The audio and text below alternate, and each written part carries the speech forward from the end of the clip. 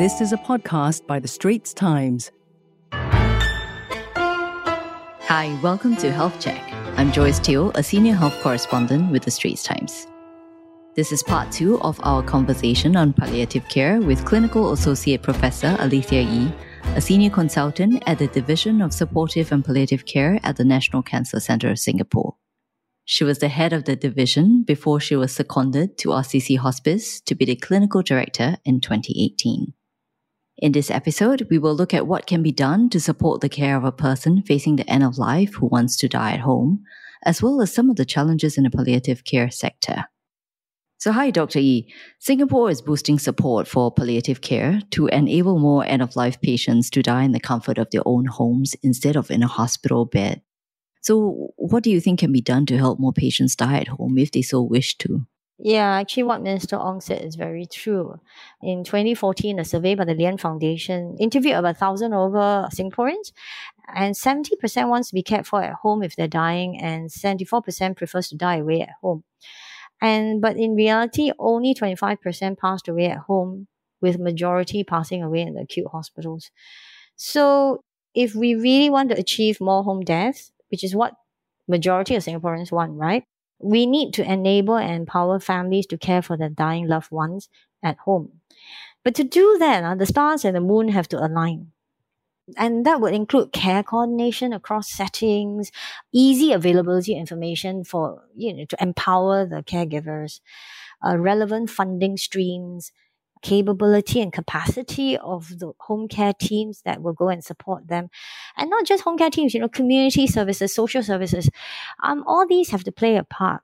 And I think that's the thing, dying has been for a long time medicalized as though it is a responsibility of the doctors or the healthcare team. But actually, dying for years ago, 100 years ago, is a community responsibility. It's a social thing, right? They die with the support of the communities in the kampongs or wherever, right? And we kind of move dying into a medical model. And I think if we really want to enable home death, we really have to bring dying back to the community, where there's a concept of what they call compassionate society, where society together has to embrace the idea that it's a societal responsibility, It's not just the doctors or the healthcare workers' responsibility, even though we play a significant part. So social services and volunteers, all that kind of thinking needs to come in. And wasn't it Mahatma Gandhi who actually said that the true measure of any society can be found in how it treats its most vulnerable members? And I think nothing can be more vulnerable than dying. That would require a big mindset shift, wouldn't it? Yes, so it's a societal thing as well. It cannot just be limited to a healthcare problem. Society itself has to see it that way.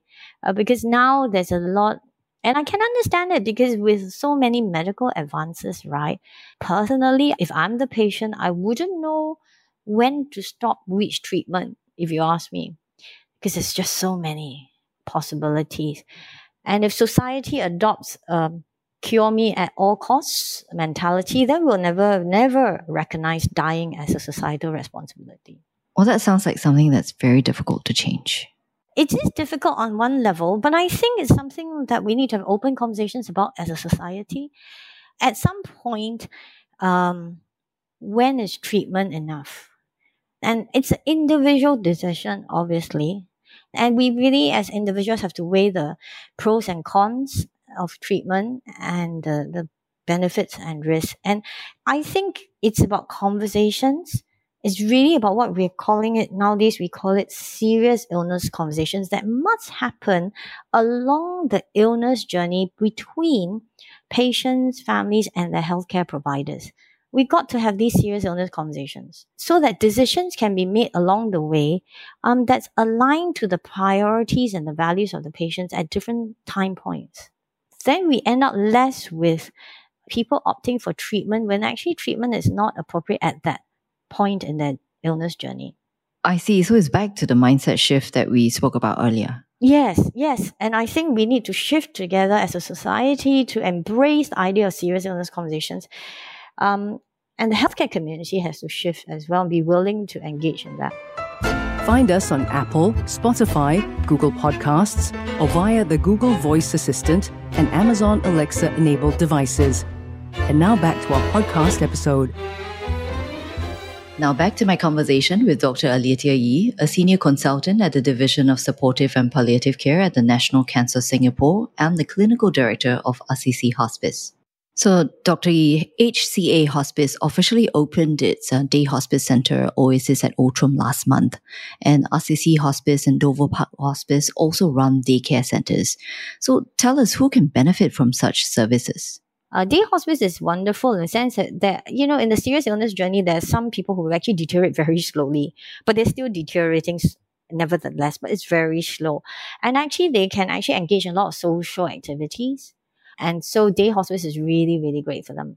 But at the same time, they are not quite suitable for the usual daycare because as they're deteriorating, they end up with a lot of physical issues, a lot of other problems. And so day hospice has the kind of skill sets to support them as they are deteriorating, as well as providing them the social engagement.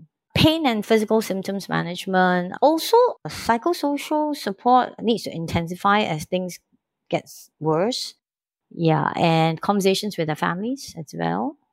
And understanding the illness, because when I talk about serious illness, I did say in the beginning there are many types of serious illness, and being able to understand those and manage those medically is also not easy. And so not all daycare wants to do that. So this sounds like early palliative care, right? But are people generally receptive to the idea? I mean, do you think that more day hospice centres will be set up in the future? Yes, definitely day hospice is a form of early palliative care. But the point is, I realize a lot of patients don't want to come. A lot of patients want to say, I'll just stay at home.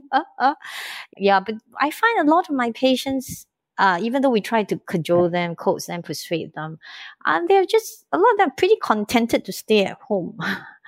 And some I can understand because they have good home support. But some, even the loners, takes a while to persuade them to come. Maybe they don't see value in it. And sometimes people see value only in something they have experienced. So that's why we always try to just come for one day, just try one day, I think often people don't see value in what they have not experienced. It's really how to help them live well, right?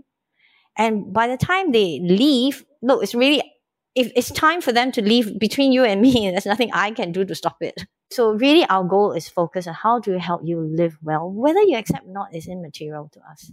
To be honest, I think everyone has different reasons. Some, it's really because they're actually quite contented to be at home. They have their own routine, right, in their home setting in the community. So they don't want to break that routine. Sometimes it's because they do have enough support at home and they don't need to come out. Sometimes it's because they're still having a lot of treatment in the hospitals and they find it too tiring to go to another place. So there are many, many reasons. But what we have found that for those who actually come and stay, they love it.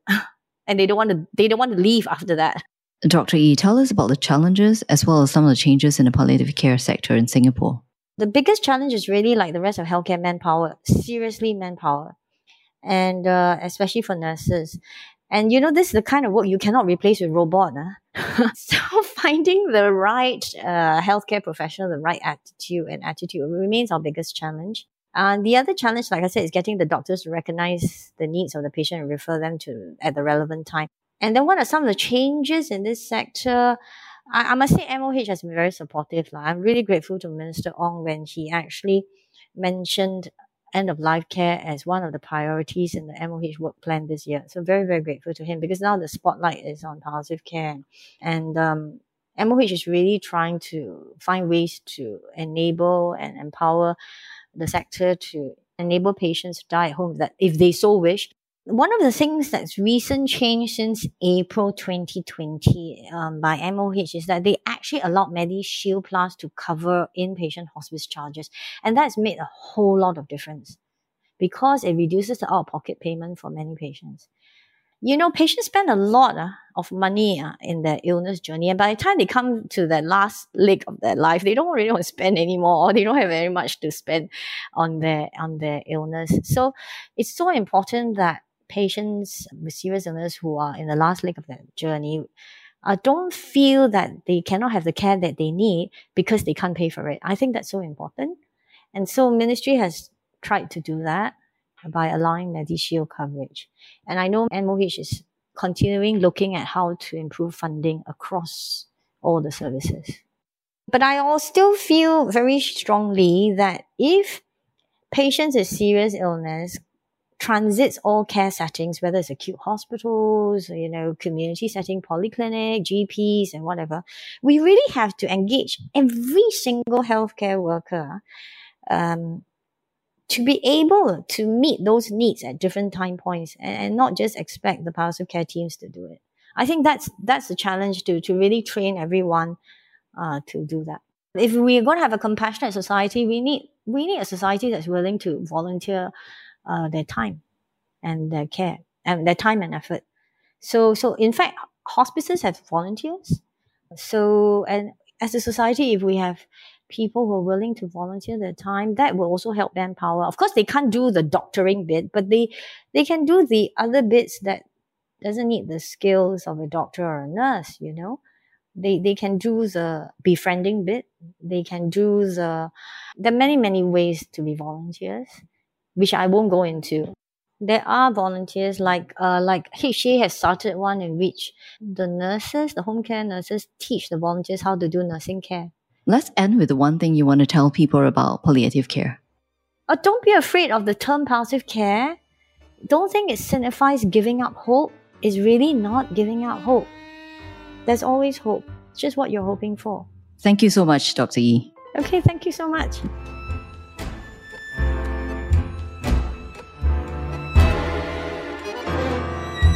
Well, that's a wrap for Health Check, a podcast series by The Straits Times. I'm Joyce Teo. Don't forget to share this podcast episode with your friends and family.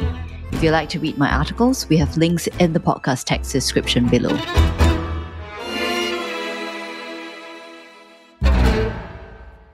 That was a podcast by The Straits Times. Send your feedback to podcast@sph.com.sg. Find us on Apple, Spotify, Google Podcasts, or via the Google Voice Assistant and Amazon Alexa-enabled devices. For more podcasts by The Straits Times, The Business Times, and Money FM 89.3, you can also download the Audio by SPH app. That's AWEDIO.